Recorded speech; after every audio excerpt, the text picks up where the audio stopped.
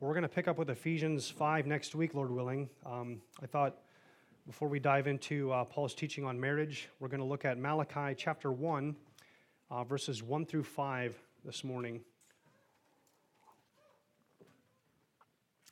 Malachi chapter 1, verses 1 through 5. If I were to title this sermon, I'd probably entitle it, Ungrateful but Not Unloved. God's people are ungrateful, but they're not unloved. So before we read the passage and take a look at it, let's pray together.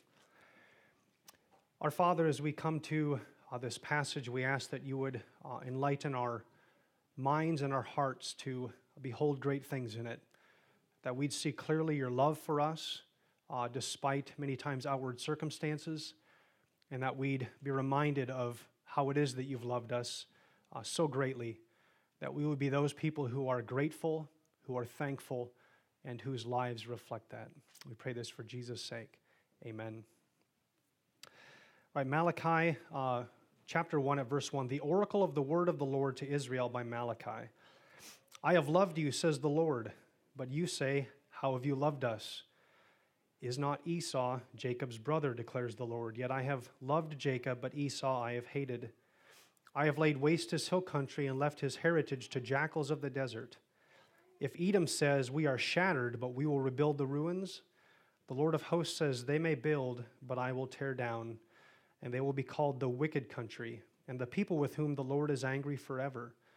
Your own eyes shall see this, and you shall say, great is the Lord beyond the border of Israel. Thus far, the reading of God's word, may he bless it to our hearts and lives. So, beloved congregation of hope and everyone with us here this morning, Malachi, just a little bit of history here, and we'll have that periodically through the sermon. Malachi prophesied about 450 BC. Prior to his prophecy, he's prophesying after the exiles have returned, but knowing what happened previously might be of a little bit of use. In 722 BC, the northern 10 tribes were wiped off the map by Assyria. They're gone away. About 120 years later, in 587, 586, Judah in the south was wiped off the map by the Chaldeans. And the reason we're told that the Lord brought his people into exile is because they weren't honoring the Sabbaths.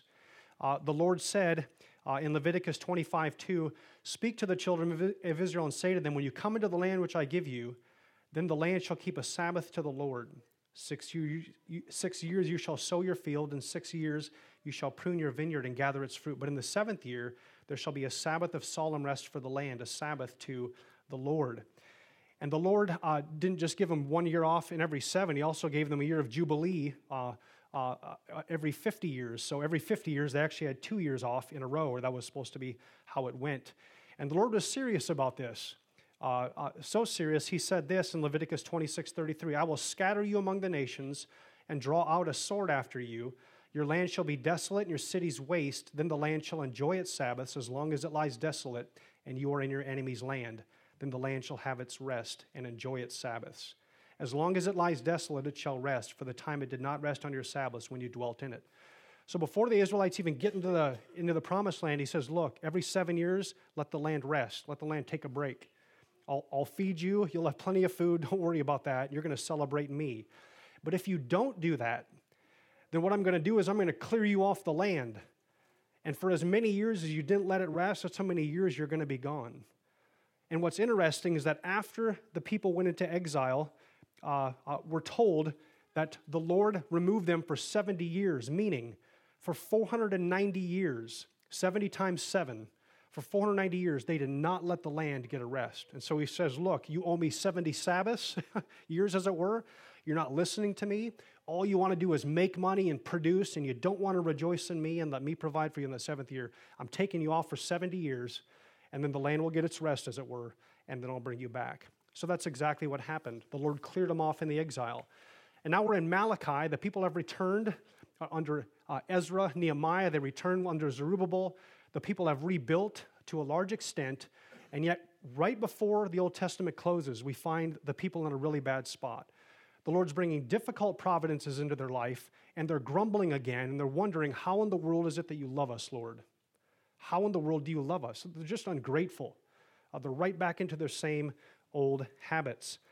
And I want us to see The Israelites were kind of like children, right? They're not in Noah's day, which would have been the people in infancy. They're not in Abraham's day or Moses' day, the people in infancy. These are people that are grown up now. They've seen thousands of years of God's faithfulness to his people, and they should have been mature enough to know exactly how the Lord loved them. But they aren't. And so they throw out this, this real kicker, right?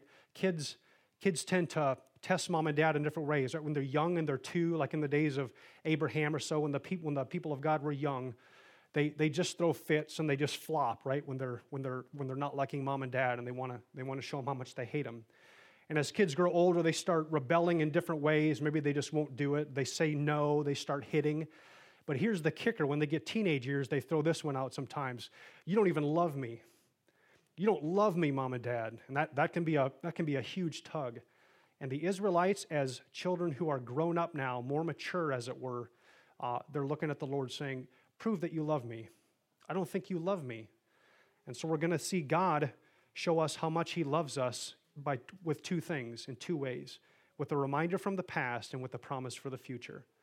So God shows us in the present today how much he loves us, with a reminder from the past and with the promise for the future. So first of all, with a reminder from the past, the Israelites were actually kind of walking into their mind here. They're asking the question, as we noted in verse 2, how have you loved us? Now, it's not like they were going around asking this question to each other on a daily basis. How has God loved us? The Lord's reaching into their mind and heart and pulling this out because he's hearing this, saying, you're asking this question. How have you loved us? We might have expected God to respond in maybe a not so gracious way. Maybe he's saying, look, I'm sick of you wretched people. how have I loved you? Look, I did love you in the past a little bit, but I'm just tired of this. I'm done with this. I've proven how faithful I am through so many decades, centuries, and millennia now, but I'm done loving you. But God, because he's just unconditional in his love, he responds in such a tender way. And he says something that is just fascinating. Really, God's way of loving the Israelites and his approach to them, we'll look at that in just a moment, is really a model of parental love. Sometimes you see a snippet of it. I remember one sister in Lethbridge, Alberta, her daughter had actually left her son-in-law and children behind, just totally walked away from them and tore her mother's heart out of her. She was praying for her every day. And she said, I still get to have phone conversations with this daughter of mine. She's just destroyed all of us, and it's really hard to know why she's doing this. And I said, what do you say to her, expecting that she would probably lay into her a little bit, maybe chastise her, tell her to go back. She said, about the only thing I can ever bring myself to say is, look, I love you. Won't you please come back? I love you. Won't you please go back to your husband and your kids? They love you so much, they miss you. Beloved, that's sort of a picture of the way God loves his people. The Israelites, and we're the exact same way, sinned against God, give him the high hand, say, we just don't want to be around you anymore. We've had enough of the way you love us. And God comes to them as tenderly as he comes to us and says, look, I love you. Won't you please come turn around? Let me show you how tenderly I love you. And his response to them is quite fascinating. They're asking, how have you loved us? And God says, is not Esau Jacob's brother? Yet I have loved Jacob, but Esau I have hated. Now, this sounds kind of odd. Like, why didn't the Lord just say, well, I love you, just take my word for it? Instead, he goes back in history and says something fascinating. Now, it would have been powerful if the Lord had said, Noah and his family I loved, but the rest of the world I hated. They would have said, wow, yeah, you did, and we're part of Noah's line. Or Abram I loved, and everybody else in the Ur of Chaldees I left behind. They would have said, wow, that is powerful. You have loved it. We're part of the line of Abraham, so you've loved us in him. It would have been amazing to have the Lord say, Isaac I have loved, but Ishmael I've hated. Different mothers, but same father, pretty close to home. So Isaac I saved, but Ishmael I didn't. But the Lord goes, it's just so close knit, so intimate. Jacob I've loved, but Esau I've hated. And what the Lord is saying is this: you were literally millimeters apart from being rejected. Jacob and Esau were twins. They were in the mother's womb with the same father at the same time. They were millimeters apart from each other as embryos. They grew up together in the same stomach. They came out within seconds of each other, whatever that looked like. and I chose one, and you're of Jacob's line, and I hated the other. I did not elect to save Esau and his line, the Edomites. Beloved, this is amazingly tender love, mind-boggling love that should have caused their hearts to just stop. How have you loved us? Well, when you were millimeters apart from a forefather that I didn't choose, I chose Jacob and you, and not Esau and his line, and had nothing to do with you. And I could have just as easily chose the other one. In fact, if God should have chosen anybody, it would have been Esau, right? Because he's the oldest. Instead, God chooses the younger, which in that day is just everything turned on its head. You don't choose to bless the younger over the older, and yet that's exactly what the Lord did. I could just as easily have chosen Esau, would be another way of saying it, says the Lord. But I chose Jacob. That's how I've loved you. And you're Israel. You're part of his line. I want us to pause just for a moment and just meditate on this, as it were. Just think about this, what it means to be chosen by God rather than passed over. Number one, election should rekindle our love for God. God's trying to get his people to love him, to rekindle their love for him. They're back to complaining again, to grumbling. And he uses election, which is fascinating. Why does he do this? He uses election to rekindle their love for him. It's often a doctrine thrown around in people's faces for fights, for theological controversies. But I want us to notice how the Lord uses it. He doesn't say, hey, I chose you. Go down to Edom where Esau's descendants are and make fun of them. Go down there and harass them. Tell them they got their doctrine off. He doesn't say that, does he? No, he's trying to get his own people to grow up and to love him more. So, beloved, God is using election to rekindle the love of his people for him. Sometimes, like, if you're a Calvinist and you believe in election, sometimes you're called the frozen chosen. That's a label thrown around. And, there's always an element of truth to it, right? That's why the label sticks. That's why it goes. Because sometimes those who believe in election, we can just be absolutely unloving. We can say, well, God elected to save me before the foundations of the world. Doesn't matter how I live or how I love. It doesn't matter if my heart is chasing after God and delighted and enamored with him. It doesn't matter if I'm just ungrateful and complaining all the time. God elected me before the foundations of the world. The case is closed. Thus frozen chosen. Just absolutely unemotional to the Lord. No love toward the Lord or toward other people. And beloved, this election, this whole doctrine is supposed to warm our hearts to the Lord. Can you believe it? That after Adam and Eve fell into sin, in love, God predestined us before the foundations of the world, Ephesians 1. Can you believe that God did that for anybody? Doesn't it just cause our heart, it should just stop. God, you saw a mass of humanity that said, we can't stand your guts. Adam and Eve plunged into it. Every single person plunged after them. We don't want you.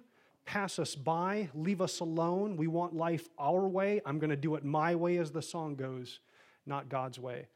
And God looked down at that mass of humanity, and he decided to choose any of us.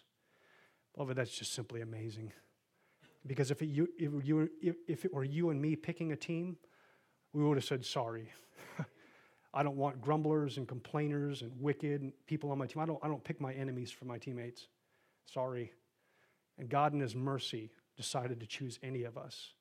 It's just amazing, amazing love. Election should also humble us. Remember what Paul said in 1 Corinthians 1:27, God chose what is foolish in the world to shame the wise. God chose or elected what is weak in the world to shame the strong. God chose what is low and despised in the world, even things that are not, to bring to nothing things that are, so that no human being can boast in his presence. Let me just pull all the words, God chose what is foolish, etc., and put them together. And here's what we are as Christians. We're foolish. Paul calls us foolish, weak, low, despised, and nothings. How do you like that? That's what God chose, beloved. He chose us. What are we? What are the majority of Christians? Remember, not many were wise. God sometimes calls to himself wise people by worldly standards, wealthy people, and people who are of the political class or of the noble class. He sometimes does that, but not often. And so what is the general characteristic of believers in the church? Foolish, weak, low, despised, and nothings in the eyes of the world. And God comes to us and he says, look, you're on my team. He comes to us when we're dead in our sin, as it were, and says, look, I'm choosing you, you're in. Because now you can't go out into the world and say, look, You know why God chose me? Because he needed me. Because I had so much more to offer than you have to offer him. Because when God builds an NBA basketball team with first graders, why? So that when the first graders beat the dream team, nobody on the first grade team can say, you know what, we beat you because our basketball skills are better. And that Michael Jordan guy, we just took him down. No first grader can say that. Every first grader have to point to the coach and say, we have no idea. We can't even dribble the ball really. And somehow we beat you. We beat LeBron James and the LA Lakers. We won. Every first grader, every Christian would have to say that the only reason that we're able to be a blessing to this world and to go out and that God chose us, the only reason is because of his great love.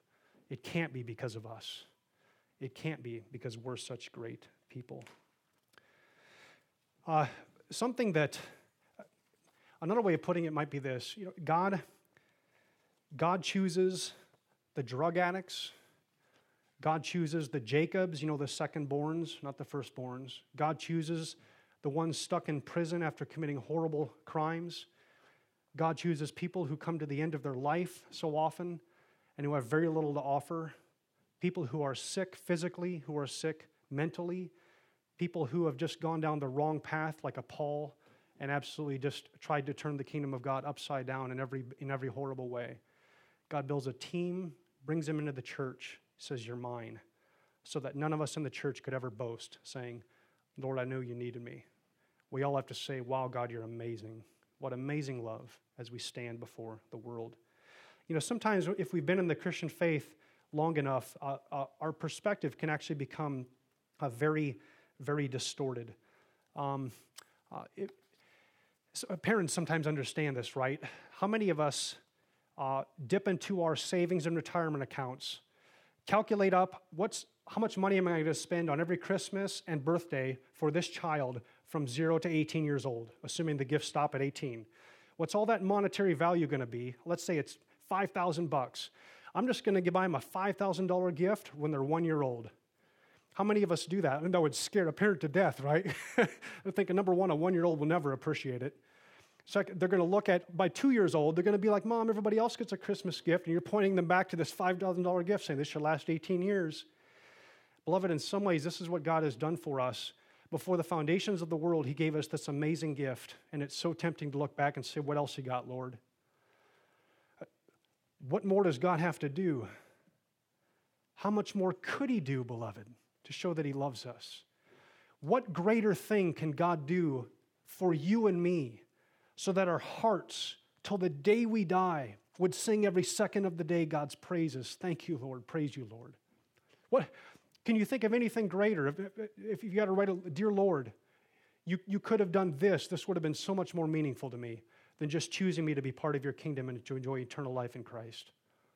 Beloved, is there anything he could have done? No. Well, he did that before the foundations of the world. And sometimes after we've come to faith 10 years later, we forget this amazing gift. Sometimes after we've been in the faith for 50 years, we just lose sight of it, and we go back to grumbling, complaining. Lord, you've given everybody else this. Why can't I have it? Lord, so-and-so has been blessed in this way. Where's my gift? And it's so easy, beloved, to lose track of those things. Electing love also should put worldly gain into proper perspective. It should put worldly gain into proper perspective. Look, 150,000 people die every single day. That's the population roughly of about 10 Pelas. All around the world, 10 Pelas worth of people die every day. If we take Jesus saying literally about the narrow path and the wide path, that means a majority of them go to hell and suffer under God's wrath forever. Some of them having rejected the gospel, some of them, they've never even heard it. They didn't even know there was a Jesus. Just sobering to think about. The vast majority of us as believers, as we go through life before the Lord takes us, we're going to live modest lives, ordinary lives. Nothing will really be mind-blowing about the way that we live. But for some of us, we're going to grumble the whole way. We're going to be just like Israel. Sometimes we fall into this trap, I'm going to grumble the whole way. I get to die and go to be to heaven with my Lord because he chose me, not because I was great. I get to die and go to be with heaven forever, go to be with my Lord in heaven forever, just because he chose me. And you know what? Before I get there, I'm going to complain every single day. It just doesn't fit, does it? God, you've given me this grace. I was a millimeter away from it. There was no reason for you to choose me. There just wasn't. I'm not great. I'm not powerful. I wasn't alive. I was just totally dead. You don't go to a graveyard and find dead people doing anything to themselves. They can't. You don't go to a graveyard and expect people to rise up out of the grave. They just can't, beloved. That's where we were. And God picked us up out of our deadness and made us alive in Christ. Beloved, the only thing left to do is to be thankful, to praise God, to say thank you. What can I do now? I offer you my life. I'm yours.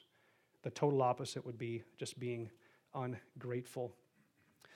How many of us, if we had a tape recorder around our necks, would be guilty of loving worldly pleasures more than heavenly rewards, saying, Lord, like the Israelites were doing, how have you loved us?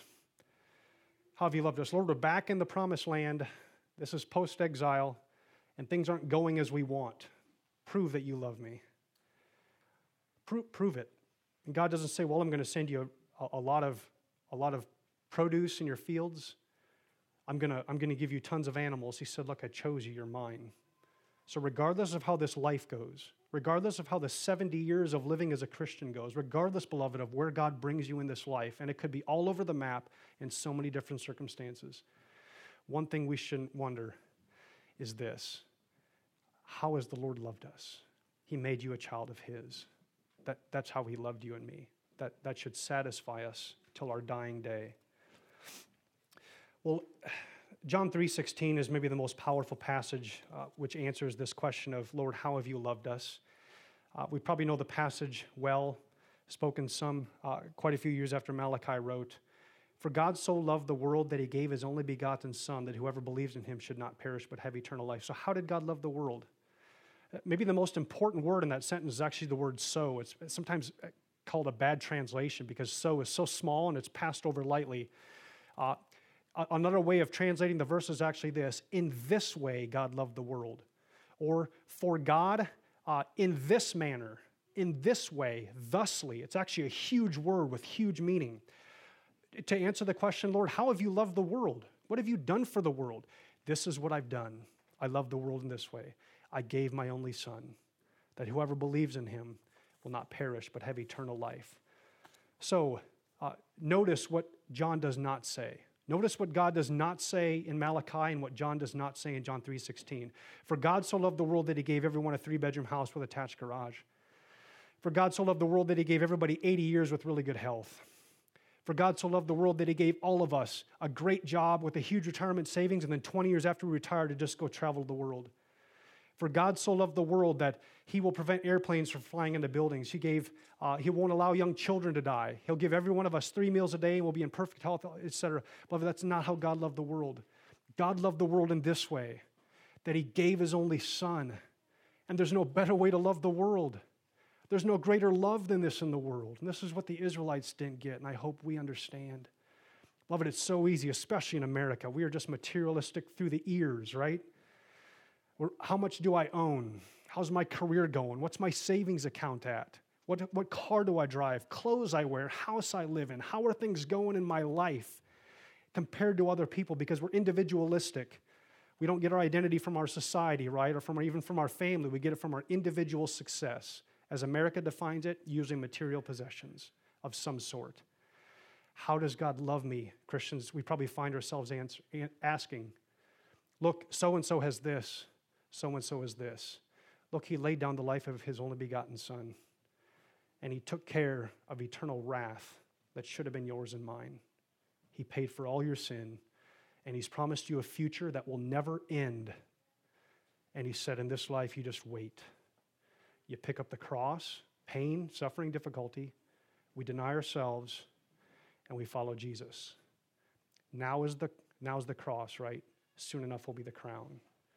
God says, just wait for it. Hey, you're going to look around the world and see what looks like evidences of my love. You're going to look around the world and see billionaires who deny my name, who don't know Jesus Christ at all. Don't think for a moment that the billionaire's bank account is evidence of my love. We could paraphrase the Lord saying, as it were. Don't think for a moment that the person in perfect health with nonstop party life, all smiles, parading around to the world that everything's just hunky. Don't think for a moment that that is evidence of my love. I put my son on the cross. He died for your sins. You're going to be with me in glory. The whole ransom's paid. You're in. That's evidence of my love. That's how I've loved the world. If God only took care of us in this life but provided no escape from hell, here would be the good news. Believe in Jesus Christ. You will live more comfortably if you do. You're still going to hell for eternity to come, but you'll have a few good years to enjoy on this earth beforehand. Can you imagine that kind of gospel? Believe in Jesus. Life will go really good. You're going to die and go to hell. You'll be under my wrath forever. Believe in him. It's worth it then. You'll get a few more years before you suffer eternally. That'd be no good news at all, beloved. Be no good news at all. The gospel is actually the opposite. Trust in Jesus. Difficulty will come into your life. Externally, you'll see a lot of other people flourishing more than you do who don't know the Lord. But afterwards, there will be glory. We're exchanging temporary glory and enjoyment for temporary pain and eternal joy and eternal glory.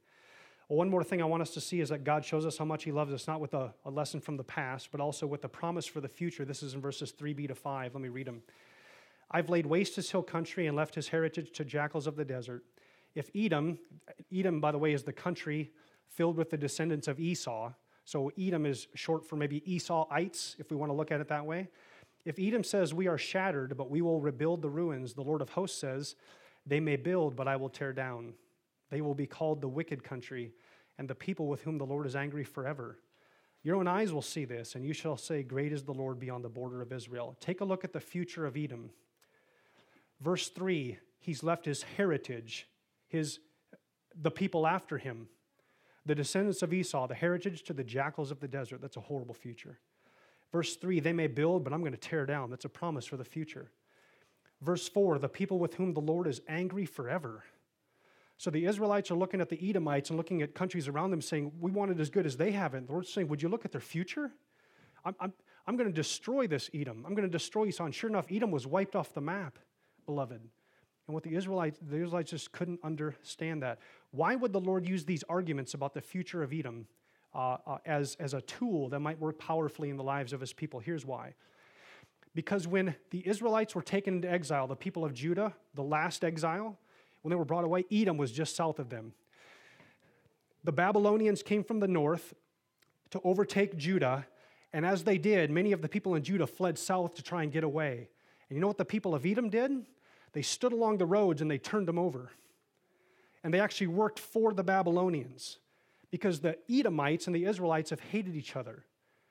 And so what the Edomites are thinking is this: when the Persians let Israel come back, surely they'll let us rebuild because we actually helped this worldly country out. If anybody should rebuild, it'll be us. That's what the descendants of Esau would have thought. And yet the Lord's saying, look, they're going to try and rebuild and it's not going to work. In fact, you're actually the ones rebuilding. So the Lord is telling them their future is doomed. Your future is not doomed. That's how you can know that I love you. In the future, God has planned a complete reversal of this world. That's what it was for the Israelites and for Edom. What do we do with this? It's a couple things. It's possible that we might spend our days complaining, beloved, but on the last and glorious day of Christ's return, we'll come to see how much we should have been praising God rather than complaining to him. And what I mean is this. Verse 5, your own eyes shall see this. You Israelites who have come back from exile, your own eyes are going to see this historical fact that I work for my people and against everyone opposed to you. You're going to see this in reality. And we're going to see this no more clearly, beloved, than on the last day when all of God's people are raised from the dead and we get to see the Lord work for his people. Beloved, it's so easy to think that the future doesn't matter for today, but it does. If I told you from the authority of Scripture that this is your future, that Christ is going to come back and you're going to be with him in glory, and that those who don't believe in the Lord Jesus Christ and God hasn't chosen are going to be under his wrath forever. If I told you that, would it change how you and I lived in the present? Would we love God more? Would we be singing his praises? Or would we be asking, Lord, how in the world have you loved us? In answer to that question, how have you loved us? The Lord says, just wait and see. So if we're sitting here wondering, Lord, how have you loved me? Know for sure this. On the last day, none of us will be asking that question. We'll see it clearly. It'll be earth-shattering, mind-blowing to see that there's many human beings who perish under the eternal weight of God's glory as he manifests his justice against those who didn't believe. And it'll be just as earth-shattering and mind-blowing to see all of us who trust in the Lord Jesus Christ be welcomed into heaven on the back of Jesus Christ, by his work, by his blood, by the Father's electing decree, having contributed nothing to this but our sin. It's going to be amazing. How does God love you? He loved you in Jesus Christ. Well, I want to see more. He'll show us more on the last day. Let's pray.